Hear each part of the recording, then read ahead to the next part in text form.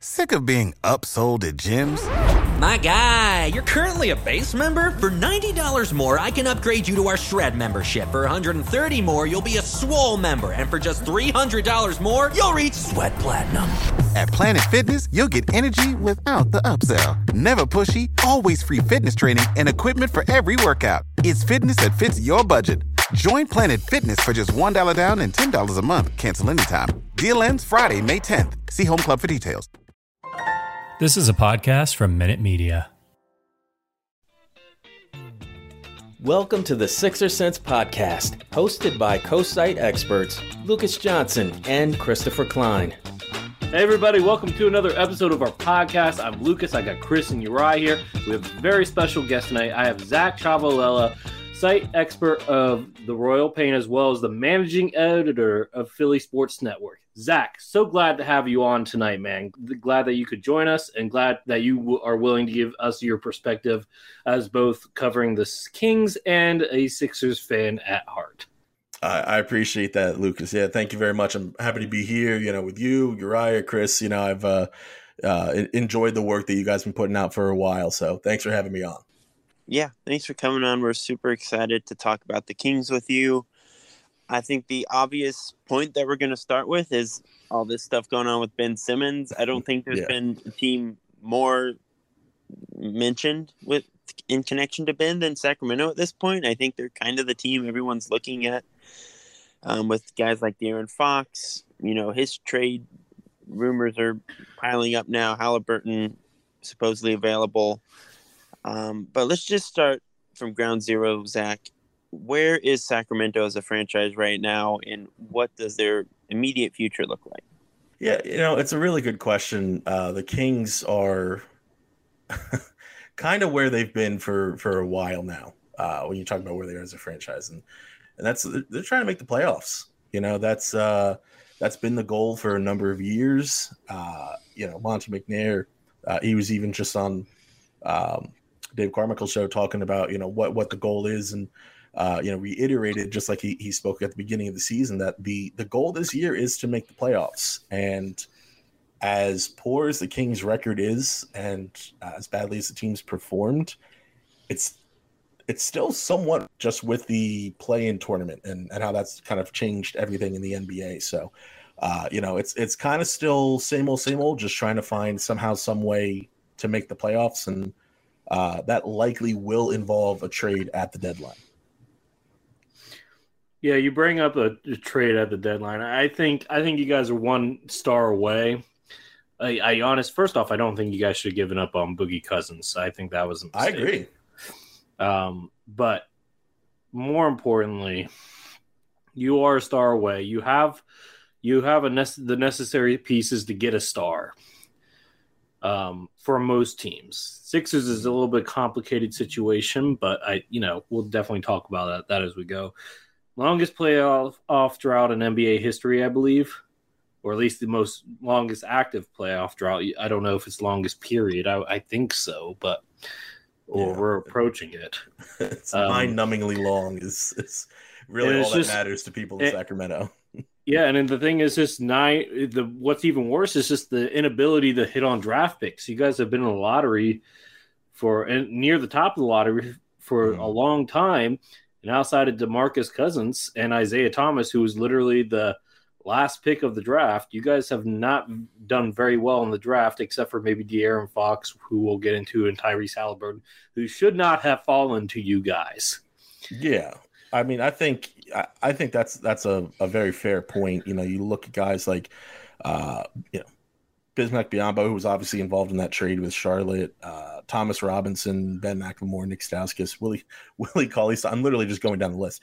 These are all top 10 picks that have really, really not panned out for Sacramento. What I will say is that the one thing that has been impressive in Monty McNair's short career with the Kings has been his ability to draft.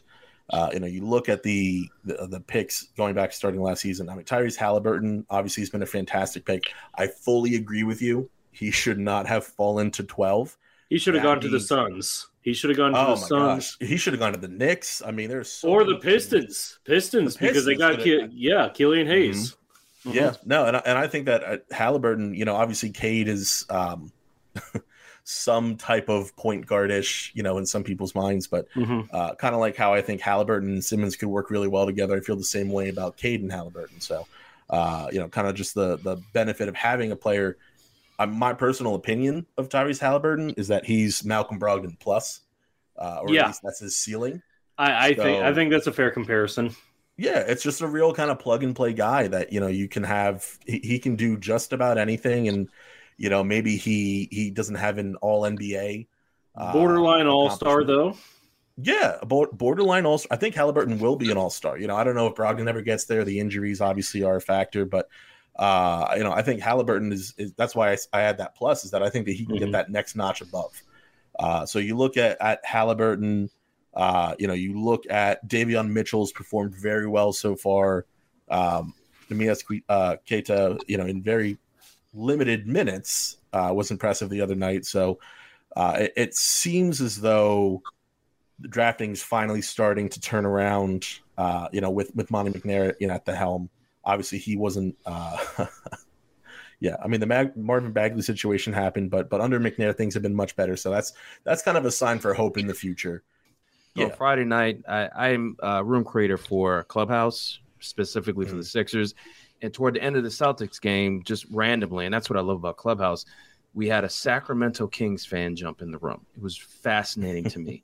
So we're happy about just taking down the Celtics, and here comes a Sacramento fan, and he just started basically blasting his own team. Of course, he's interested because Ben Simmons is in trade talks with Sacramento and the Sixers, and he basically was saying about the franchise is like, look, we've been suffering with the whole idea of trying to come out from the doldrums of the years when they had Chris Webber and Vlade Divac, talking about over a decade ago.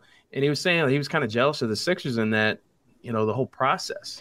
Like, he kind of wishes that the Sacramento Kings had lost on purpose like the Sixers did so they could get higher draft picks. So he was comparing their situation, which was despondent, to the Sixers. And it seems like he is willing to take Ben Simmons and offload some of the baggage, I guess you could say, that Sacramento has. Sure. Yeah. The higher free agency contracts, things such as that. Even just some of the negative association that the organization has with some of their currently rostered players. When you talk about the Kings and, when you talk about Kings fans and the Sixers fans, one thing that I noticed, I grew up a Sixers fan, right? So I've been, through the process. I came into basketball a little bit towards the tail end of Iverson, but really kind of fell in love right when Drew Holiday was drafted, right? So there wasn't that much of a time. I had basically Doug Collins and then the process. Process years were tough. Any Sixers fan can tell you that, obviously. Are we happy with where it ended up? Sure, absolutely. When I think about Kings fans and how, getting to know them and everything such as that, is that they are, as much as it feels like we're the most long-suffering fan base sometimes, they're an even more so long-suffering fan base. And, they never had that moment of satisfaction where you get a Joel Embiid and you can see the light at the end of the tunnel. Yes, they had DeMarcus Cousins fall to them in that one draft, but after that, it was just a series of mistake after mistake. And not unlike Philadelphia, where we went through the Markelle Fultz debacle, and obviously now everything we're going through with Simmons, but we were able to turn that into regular season success and even some postseason success, whereas Sacramento never had that, they never reached that peak. And that's kind of added to the frustration. So it's not, in my opinion, from what I've seen among the Sacramento Kings fan base, an uncommon opinion to say, at some point we should have had a process take place, whether that was years ago, whether that's, some people are even saying right now, kind of tear it down except for, A, B, or C player or picks and kind of start over. It's not exactly uncommon. What I am starting to see is a little bit of pushback on Ben Simmons now, oddly enough. So Lucas, when we started, you mentioned how much sense Ben Simmons makes with the Sacramento Kings, and I think you're exactly correct about that. I mean, when you look at it from kind of every angle, he doesn't want to be in Philadelphia, and when you look at Sacramento, they really need a star. Someone who's that next level above where De'Aaron's at right now, and he's young, he's 24, but someone who's above that to kind of will them to the playoffs. So it looks like on every angle, it's starting to, it makes perfect sense. However, it's starting to seem like, and this isn't necessarily my personal opinion, just what I've noticed from the fans, is that the baggage that comes along with Ben Simmons is starting to negatively impact the opinion on whether or not they should obtain him more and more. And that's not necessarily the front office. That's again with the fan base. And it's kind of not helped by the addition of players who are becoming available as time goes on. Now we've heard Jaylen Brown rumblings, John Collins rumblings, obviously. Domantas Sabonis rumors have been going on all year. So let me jump in here real quick, Zach. So what exactly do you mean? And I'm not stepping on Chris's toes at all. It just seems like Zach is kind of weaving naturally into the flow of the agenda. But I'll just put this out there. What do you specifically mean that like the fans are picking up on some baggage with Ben Simmons? What do you mean by that? What are they saying? Well, all right. So not that this is the end all be all, but this is just, it's what they call the court of public opinion, right? So thinking specifically about like, a lot of us are pretty involved on Twitter, and we all know how NBA Twitter is. It's nonsensical. It's ludicrous. It's ridiculous. But there's this consensus by so many out there who, they're just throwing stuff to the wall and see what sticks, that, Ben Simmons is not he obviously has faults, but that he's borderline not good, that they would rather have player X, Y, or Z over Ben Simmons. And most of it goes way overboard. But you're seeing that a little bit with Sacramento Kings fans, where it's not quite as ludicrous as, oh, Ben Simmons is a bum. Like, obviously we all know Ben Simmons is not a bum. He's a 3-time All-Star. He's perennial defensive player of the year. But as we kind of see these other names start to unfold, it's looking less and less like Ben Simmons is the only option to Sacramento fans, which is true. And it's starting to more so have the effect of, well, Ben Simmons has all these, Ben Simmons is a quote unquote selfish player. Ben Simmons doesn't want to play with his teammates, this, that, the other thing.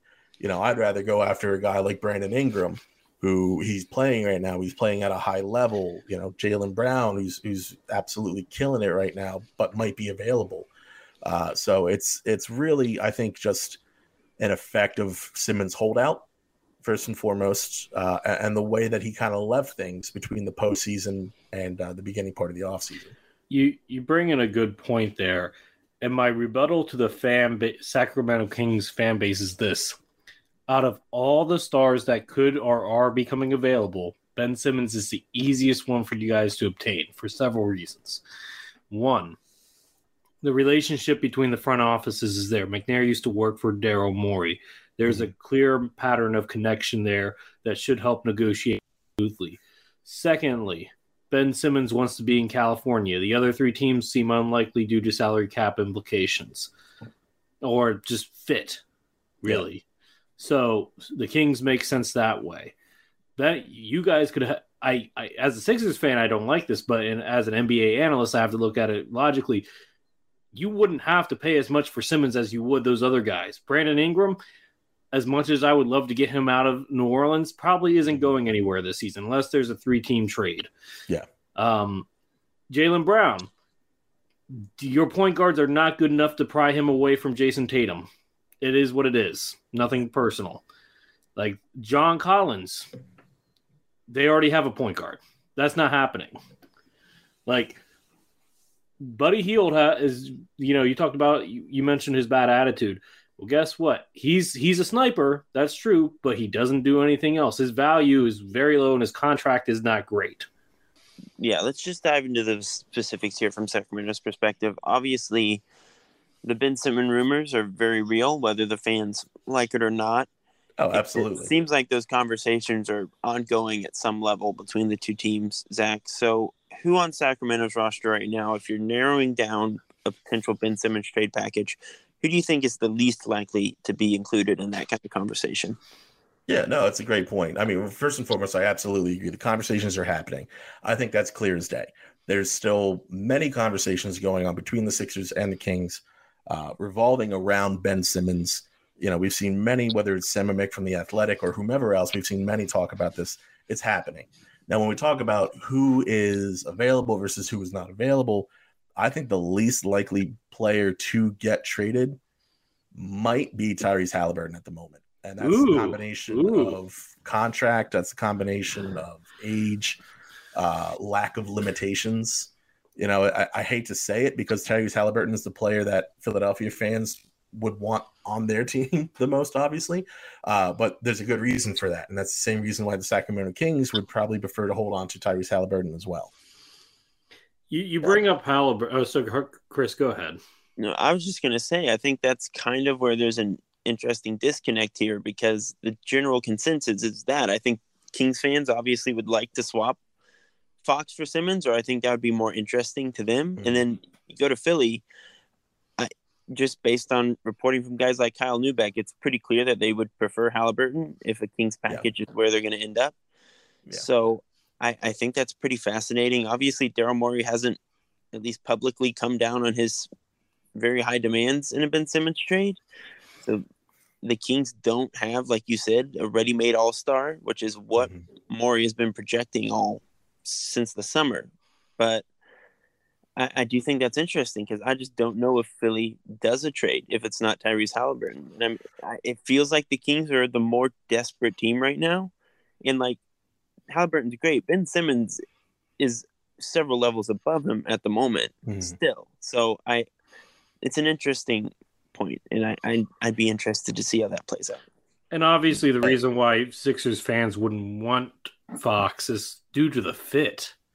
Mm-hmm. The fit. That's the reason why Halliburton makes sense. He can play off the ball. He can defend, which is a great combination with Maxey. And you could argue right now that between Fox and Maxey, they're playing close to the same level. And Maxey has a much higher upside. So why Fox? It doesn't make sense for Philly unless there's a third team involved. Yeah, and the third team involvement, I mean, that's something that we've heard a few times. I believe Neubeck touched on that a little bit. You know, there's been a few other people who have mentioned whether it's the Sixers are looking for a third team or they're just flat out not interested in Fox. And it's not an indictment on Fox's talent. It's purely about fit. You know, when you think about De'Aaron Fox, there's a lot of tendencies that are repetitive with Tyrese Maxey, who the Sixers are very high on. You know, Maxey has a bit more of an expanded game, I'll say, than Fox. Though he's not quite at that level yet. He certainly has fantastic ceiling, Tyrese Maxey. And I think that he can definitely get there and possibly even above. But at the moment, you know, De'Aaron Fox is the better player, but you have to wonder, they're just going to keep undercutting each other. You know, how exactly does that backcourt work together? How does Fox's lack of spacing work with Joel Embiid? You know, we saw that issue with Ben Simmons, and Fox is more of a willing shooter, but he's not a good shooter by any means. Yeah, and I think the best way to look at it is, like, look at Tyrese Maxey's role right now. This is a team built around Joel Embiid, and rightfully so. That's the best way to win. But we're already having conversations about how Maxey isn't really utilized to his full potential. Some of that's on Doc, but some of that's just he's not really naturally the best fit with Joel. And Fox, there's overlap with Maxey. You try to play those two guys together with Joel. Neither one of them is going to be maximized. I think Halliburton's someone you could very easily maximize within Philly's system. His skill set is a much cleaner fit, as you both said. He's much more of a connective tissue guy rather than someone who needs the ball in his hands and dominates possessions. So I think that's, you know, why Fox probably isn't the best option on the table right now. Yeah, and I think that's why Halliburton has, you know, one of the reasons why Halliburton has so much value across the NBA is that ability to just slide seamlessly into just about any offense. So it's the reason why the Sixers want him. It's the reason why the Kings want to keep him. Obviously, if there is a trade eventually, at least one of Fox and Halliburton is probably going to be included. But for you, Zach, what are some other players that are likely to be included in such a trade for Sacramento? Yeah, well, I mean, in any kind of deal, the Kings are heavily looking to deal Buddy Hield first and foremost. Marvin Bagley as well. Bagley's a little bit more of a tricky situation. What he has going for him is that he's got a decent sized cap number, and he's not on the books for any year past this year.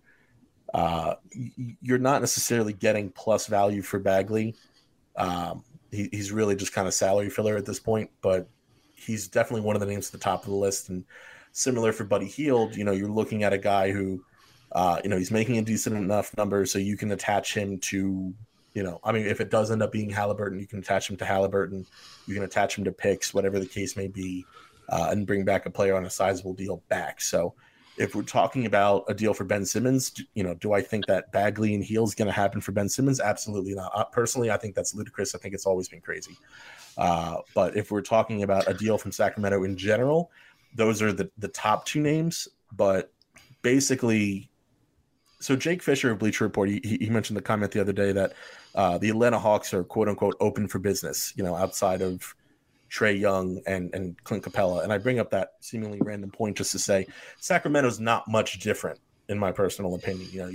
You're looking at De'Aaron Fox and Halliburton, who they're looking to hold on to if they can. They're not, quote unquote untouchable, but they're looking to hold on to those two. But Harrison Barnes, Buddy Hield, I believe to a degree, even Rashawn Holmes, for the right deal, they can all be had. And I think for especially Bagley, Tristan Thompson, Buddy Hield, and Harrison Barnes, that the Kings are actively looking for deals they can make involving those players. Yeah, for me personally, if I'm the Sixers, I wouldn't want Buddy Hield. They need to go for perimeter defense, and Harrison Barnes is the ultimate 3-and-D player in the NBA, even though he's struggling this year. I would go for Harrison Barnes if I'm the Sixers. I've tried to get him. That would be my go-to guy. Now, I did want to ask you about Marvin Bagley a bit because I don't watch Kings games, but my opinion is that they didn't develop him, one. Two, they're playing him out of position. I know he's not great defensively, but I think he can be better than what they're using him as, and I think they should be trying to develop him as a center because he has the offensive game to be good as a center, but they're not using them. So any thoughts on that real quick, just to go down that little rabbit hole for a second? Yeah, I think that you're absolutely right. First of all, that the team didn't develop him as they should have. First of all, let's call it what it is. He was the wrong pick. Oh yeah, flat out. That's what it was. But moving on, controlling what you can control. The Kings absolutely mishandled his development. That is very clear. I actually fully agree with you that he should be a center. He needs to bulk up a little bit to properly do that. But what they immediately should have done is had him work in the weight room and immediately start working on defense. Let him be a rim running athlete for the time being, and just have him work on his tendencies, have him work in the low post, work on blocking shots, everything like that. And there was a chance to turn him. Was he going to become a superstar like that? Maybe not, but you start there and then you work on expanding his range from there on out. And you're probably looking at a player who's not noticeably worse than, say, DeAndre Ayton, I think, honestly. Yeah. I mean, I'm kind of with Lucas where I'm pretty much out on Buddy Hield. I think he'd look pretty good next to Joel. It's not even a fit issue. Like off the bench, you can do a lot worse than Buddy Hield next to Joel and stuff. But like the attitude issues over the years, he's not much of a defender. He's just pretty much worse than several guards Philly already has in the rotation. Just for that salary number, I'm not really in on Buddy Hield.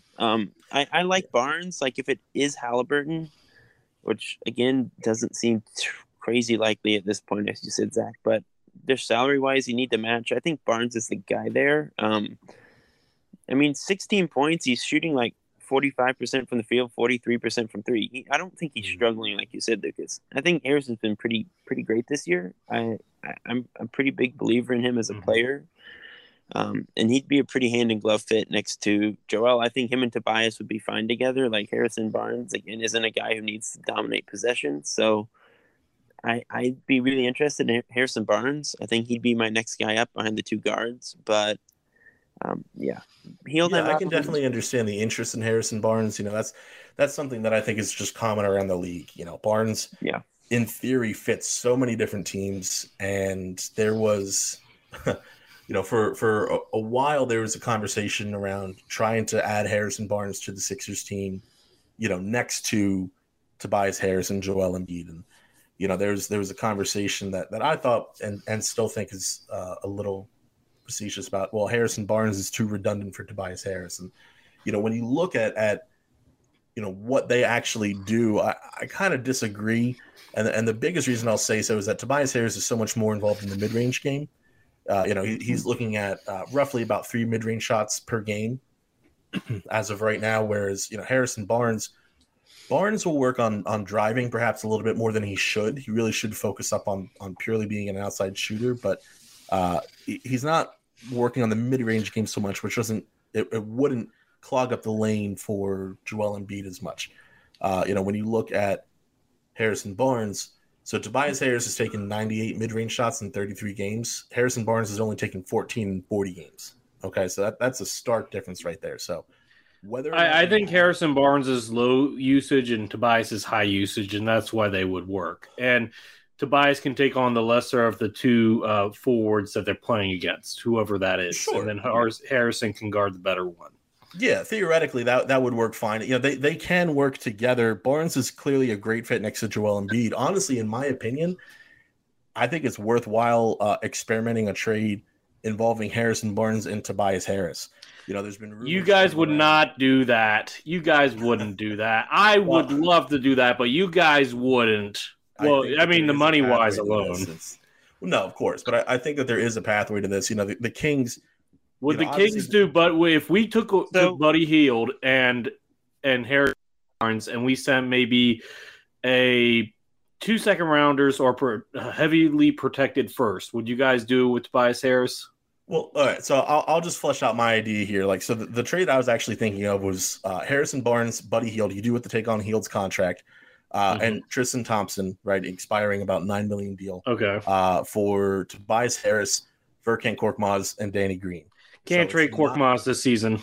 He actually can be traded. Can he? Yesterday. Okay. Yeah. So there's that was a common thing going around. So it looks like Fanspo, who their draft machine's fantastic in my opinion. I use it all the time. Oh yeah. But it initially was mentioning March 3rd as the date, but it since came to light that actually January 15th for Korkmaz, much like John Collins. Anyway, the point is Harrison Barnes, Buddy Hield, Tristan Thompson for Tobias Harris, Korkmaz, Danny Green, and if the Sixers need to include second round picks from there, which they might, then that works out fine as well. Because the Kings, they're really suffering without a true small forward. Buddy Hield is a much more movable player than Tobias Harris. So basically, the concept is that you add Barnes, who's a valuable player now and going forward. Thompson's off the books after the year. Hield is helpful in small doses, and you can most likely unload him in the offseason. All right, so for you, Zach, just broad strokes here. With all the names that have been mentioned in connection to Ben, what are some specific player tendencies that Philly fans should be aware of with these guys? Things that might be good, things that might be bad, make them think twice. Yeah, I think that you kind of hit the nail on the head earlier when we were talking about Buddy Hield, and that's his attitude now. In a winning situation, does that change? Perhaps, I think that is even almost likely.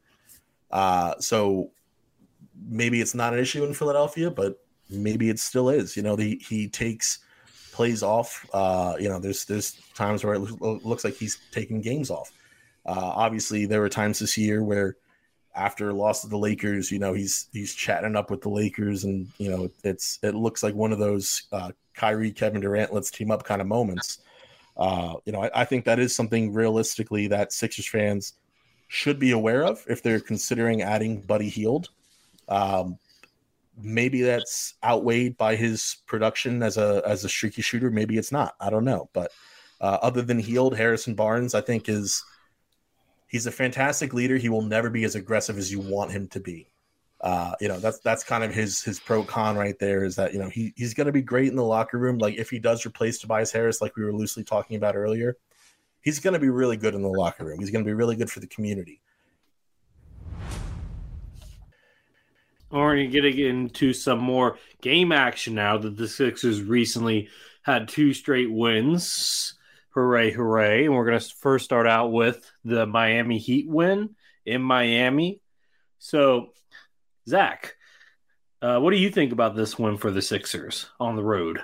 Yeah, so for those who don't know, and I'm also the managing editor for Philly Sports Network, talking about their Philadelphia 76ers. So, I mentioned earlier, I grew up a Sixers fan. I'm still writing about the Sixers, and so with all that being said, I couldn't be happier after that win in Miami. I mean, Joel Embiid absolutely went to work in that second half, and it was his turnaround that I think was the biggest impression left on me, just how he clicked in that second half there. Yeah, I mean, God bless Joel. He's really special. He's been killing it lately. We'll talk about it later. We'll talk about the Celtics game. It's kind of a bummer that Doc didn't let him go back in and get 5 more points. So this 30-point game streak would be going on still. But yeah, look, he is just shooting up the MVP ladder right now. He's the hottest player in the NBA. Tyrese Maxey, not his most prolific game, but he had some pretty great moments. That block on Kyle Lowry comes to mind. Mm-hmm. That 4-point play at the end was kind of the nail in the coffin. That was fun. Really good Seth Curry game. One of Tobias's best games in a long time. It was a pretty impressive effort on the second night of a back-to-back on the road. Miami was on the second night of a back-to-back too, but Philly had a late night flight. They looked kind of down and out there early, late in that second half, early in that third quarter, and they fought back. And that's not always easy to do when you're on the road on the second night of a back-to-back. Joel was fighting through an elbow injury. You're down a few players, as always has been the case this year. So it's a really impressive win. And Sixers have won 9 out of 10. They look a lot like that team that was 8-2 early in the year. They look like a team that's going to be able to make some noise in the East this season.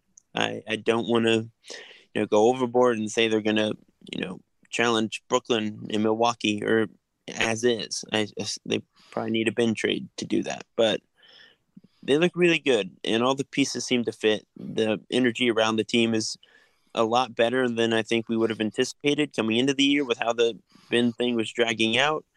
And there's a lot to be excited about. Yeah, you guys hit on a lot of great points. Is it just me, or does Furkan Korkmaz seem like the right option to have starting moving forward? I like Matisse, but offensively, it's been, I don't know. The right option is Danny Green if he's healthy. Yeah.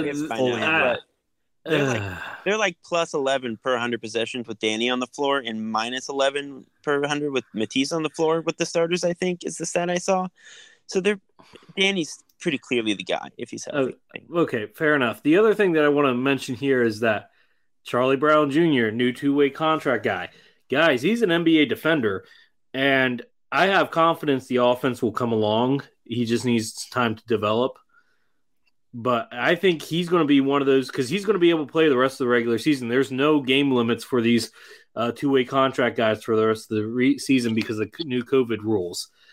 Guys, I like Charlie Brown, and even when they're healthy, I almost want to see him in the regular rotation when you have both Danny and Matisse because I like his perimeter defense. He gives them a little size and most importantly athleticism. Outside of Tyrese Maxey, is there really any and Matisse Thybulle to a degree? Is there really any athletic players on this team? I mean, Joel Embiid's huge and he can jump, but you know what I mean, like athlete. He's an athlete, which I like. Yeah. Yeah, outside of Matisse Thybulle, he and possibly even more so, he might be the most athletic player on this roster. And obviously, we're not mentioning Ben Simmons at a moment like this, but yeah, he's been really impressive. I refer to him as sticky, against the Miami Heat game. That's just he sticks to his man. He he has that ability to move his feet quick, and he doesn't lose his footing, and he stays right in front of his guy. So he's definitely someone that I want to see more of going forward. If the roster's at full health, you're probably looking at him taking a lot of Isaiah Joe's minutes, knowing Doc Rivers and possibly some of Furkan Korkmaz's. And while we want as many Isaiah Joe minutes as we can get, if instead it's Charlie Brown in there, it's a lot more palatable. I mean, that's what I was about to say, though. Like, Isaiah Joe hasn't given us pretty much anything this year. And I think he's become tradable. I think he's tradable, Chris. It breaks my heart. Who wants him? He doesn't have much value. He just hasn't done anything yet. So I don't know if he's someone you can like offload for a good player. Even. I mean, you would include him in a Simmons trade as player filler. Sure, I think so. I think that he can still fill that kind of role. You know, there are teams that would be interested in a player. I mean, for thinking of Sacramento, I wouldn't mind adding Isaiah Joe. You know, I mean, am I going to trade Halliburton for Isaiah Joe? Absolutely not. But you know, that's a positive asset that I'd be receiving back in that trade. So you're definitely right, Chris. He's not been the player a lot of us were expecting. Can you put some of that on the inconsistent minutes? I think that's definitely a valid point. But at the same time, we got to remember Isaiah Joe's not Klay Thompson like a lot of people were acting like during the offseason. I mean, it was just a matter too of kind of unfair expectations set for him also. So he's been fine. He's still young. He's still developing. I want to see him in Delaware a lot. I want to see him in blowout situations a lot. I think that there's a time and a place for Isaiah Joe, and I think he will be a player, but I'm not going to get mad if we're getting a legitimate defender in there, which the Sixers are short on. I will say this, if Charlie Brown keeps this up, if he keeps up this play, he's going to get himself a regular contract from the Sixers this offseason. And having a hometown guy like that get contract, icing on the cake. Yeah, let's talk about the Celtics, who the Sixers also beat. Beating Boston and Miami back-to-back nights is a pretty sweet deal. 111-99 was the final score. 25 for Joel. This is the one game in like the past month that he hasn't scored 30 points, but still a pretty strong outing from him. 13 rebounds, 6 assists, a steal and a block. 23 from Tyrese in this game, hit 5 of 7 from 3, which is just naturally very exciting. 17 from Curry and Harris. What were some of your big takeaways from the Boston game, Zach? Well, first of all, Tyrese Maxey I thought performed fantastic during that game, and it was really just kind of a good old gut punch right at the start of the game. The way that Philadelphia handled the Celtics defensively. I mean, only giving up 14 points in the first quarter. That's what Philadelphia needs to do more often, because at full health, even at partial health, like they were against the Celtics, that's what they're capable of defensively. They just haven't always played like that. So, the addition that Matisse Thybulle had, the impact that Joel Embiid had, just absolutely fantastic right from the jump. And that's the mentality they should have going forward. Interesting stat that I saw after the game. When both Joel Embiid and Tyrese Maxey scored 20 points each, at least 20 points each, the Sixers are 3-0. And me and Chris have talked about this on the past, Zach, but if they both can play up to an all-star potential, which I think we all probably think that, Maxey has all-star potential, at least most of us, not Jonathan Geib, who was our contributor guest last time, but not picking on you, Jonathan, promise. But no, most Sixers fans think that Maxey has all-star potential. And this game was another just example of just how hot he can get from the three-point line. And I suspect that this will become more of the norm as the season goes on, and especially next season, because we know his work ethic, and he is going to work on this shot all off season. I'm not even worried about that.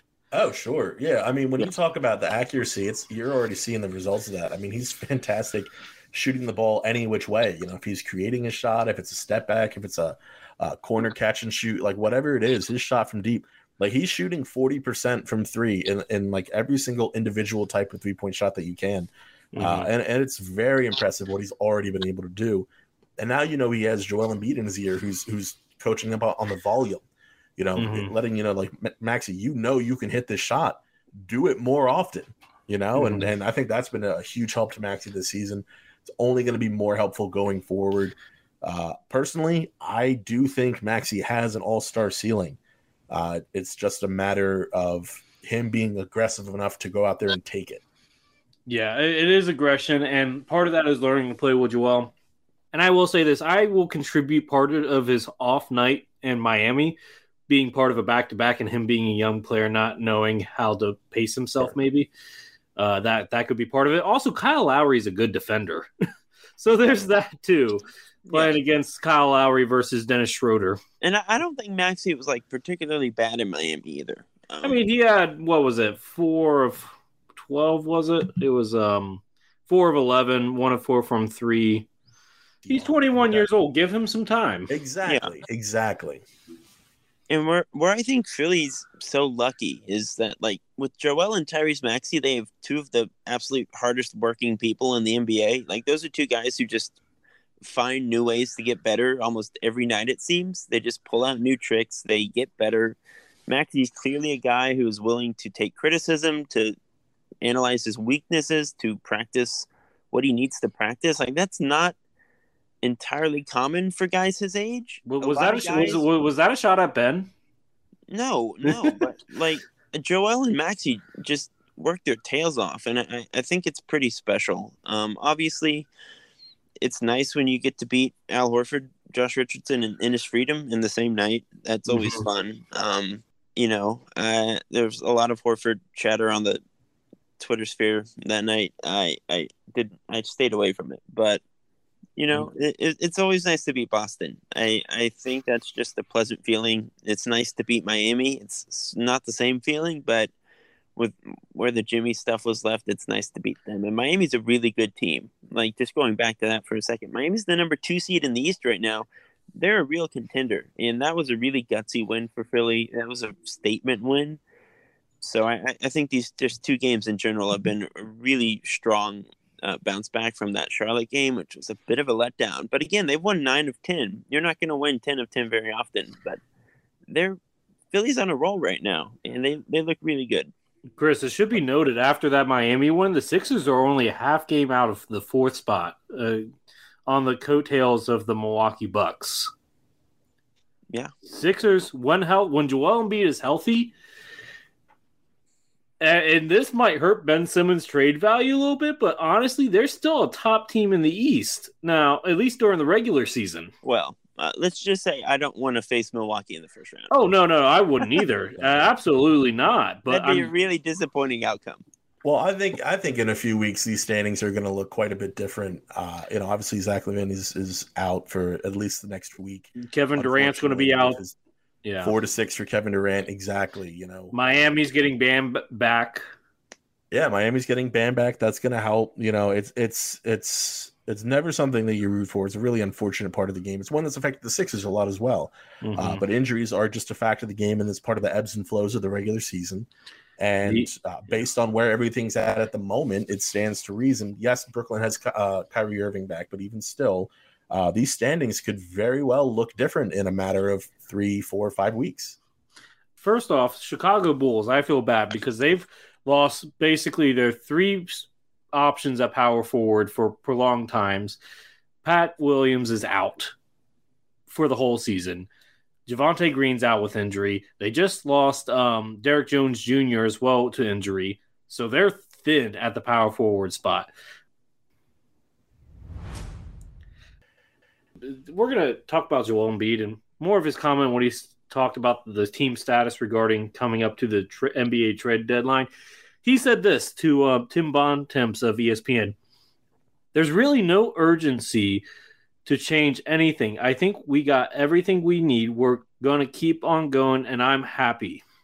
Zach, what do you think about these comments? And do you agree that the Sixers have everything that they need? I think it's a little bit of team speak. I think it's a little bit of, we all we got, we all we need. And not to say that Embiid is wrong. I think it's an example of him being a much improved leader this season and showing faith in his teammates and those who are taking the court with him. Are they far off? I don't think that they are. I mean, I think this team has been incredibly impressive, whether you're talking about MVP candidate Joel Embiid or if you're talking about free agent signings Georges Niang and Andre Drummond. I think that the whole team has really, for the most part, come together and has played impressively enough that they could do some interesting things in the postseason. Now, I would feel a little bit better with a Ben Simmons trade if it had a good return, obviously. But at the same time, the level of success that they've seen has kept me from feeling the desperation to go out there and trade Ben Simmons for Gordon Hayward or whatever. So I think that there is some truth to it, definitely, yeah. Yeah, I agree with that. like, obviously, they've won 9 out of 10. They have been a very good team when healthy this season. Anytime you have Joel on the floor playing at the level he's playing at right now, you have a puncher's chance. In any series, in any game, Joel, being as good as he is, gives you that. I think the team is pretty well built around him right now. The pieces seem to click. There's a lot of positive energy. That's all true. Would I bet on Philly to do a whole lot in the playoffs as currently built? Not really. Like, I think Miami, Milwaukee, Brooklyn, even maybe Chicago, those are all teams that are still probably ahead of Philly. I mean, Philly's probably 3rd or 4th at best in the East right now if I was power rank the contenders. So I think a Ben trade would help. I don't think they should trade him just for anything. That's been my motto since the summer. You know, obviously you have to get something of significance in return. As you said, I'm not trading him for Gordon Hayward. But if they can get a reasonable deal, I don't think the offers are going to magically get a whole lot better over the summer. Obviously, there's hope that Lillard or Harden asks out, but I feel like you cross that bridge when you come to it. That's kind of where I'm at. I don't think you really need to be like holding out hope for Damian Lillard right now. So, yeah, I think they should have some level of urgency with Ben. I don't think him sitting at home all season is the best case scenario, but Philly has every right to be confident. Joel has every right to be confident. He's playing as well as anyone in the league right now. The Sixers are playing as well as any team in the league right now. They clearly are a lot better than I think the general consensus on them would be right now. If you just ask people around the league, I don't think people quite appreciate how good Philly is as built. Do they have a ways to go? Yes. Are they the best of the best? No, but they do have a lot going for them. So I see where Joel's coming from. I agree with you, Zach. That's just what you have to say to the media. That's part of it. But at some point, like, a Ben trade would be nice, I think. I mean, a Ben trade would be ideal. Like you guys said, you got to get something worth value for him. But looking at this team right now, and this all depends on matchups. Now, if the Sixers had to play the Bucks or maybe the Cavaliers in the first round, or the Nets, I don't feel great about that personally. But if they got maybe like Miami or Chicago or any of the teams below 6, I feel like they could get out of that first round. I think they could beat Miami. I think they could beat Chicago. They've already shellacked Chicago twice already this season, actually. I think it's matchup dependent for the Sixers. And honestly, like, the East is wide open unless the Nets can convince Kyrie to get the vaccine.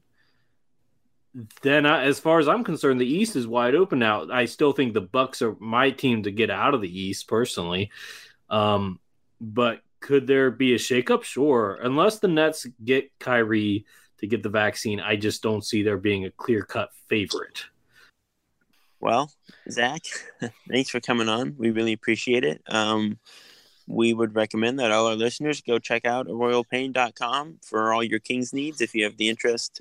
Obviously, check out Philly Sports Network as well. Zach, if you want to plug your social media stuff, the floor is yours. Thank you again. You can check myself out on Twitter at Zach Chavo. That's CIAVO NBA. And again, that's at Twitter. So thanks for having me on again, guys. I appreciate it. Thank you. And to all our listeners, as always, thanks to you guys for tuning in to yet another week's episode of the Sixer Sense podcast. As always, please like, subscribe, and follow if you can. We are on Twitter and Facebook at Sixer Sense. You can listen to the pod on Apple Podcasts, Spotify, Google Play, or Audible, or at our website, thesixersense.com, where you can read our written work as well. And until later this week, peace out, everyone. Thank you.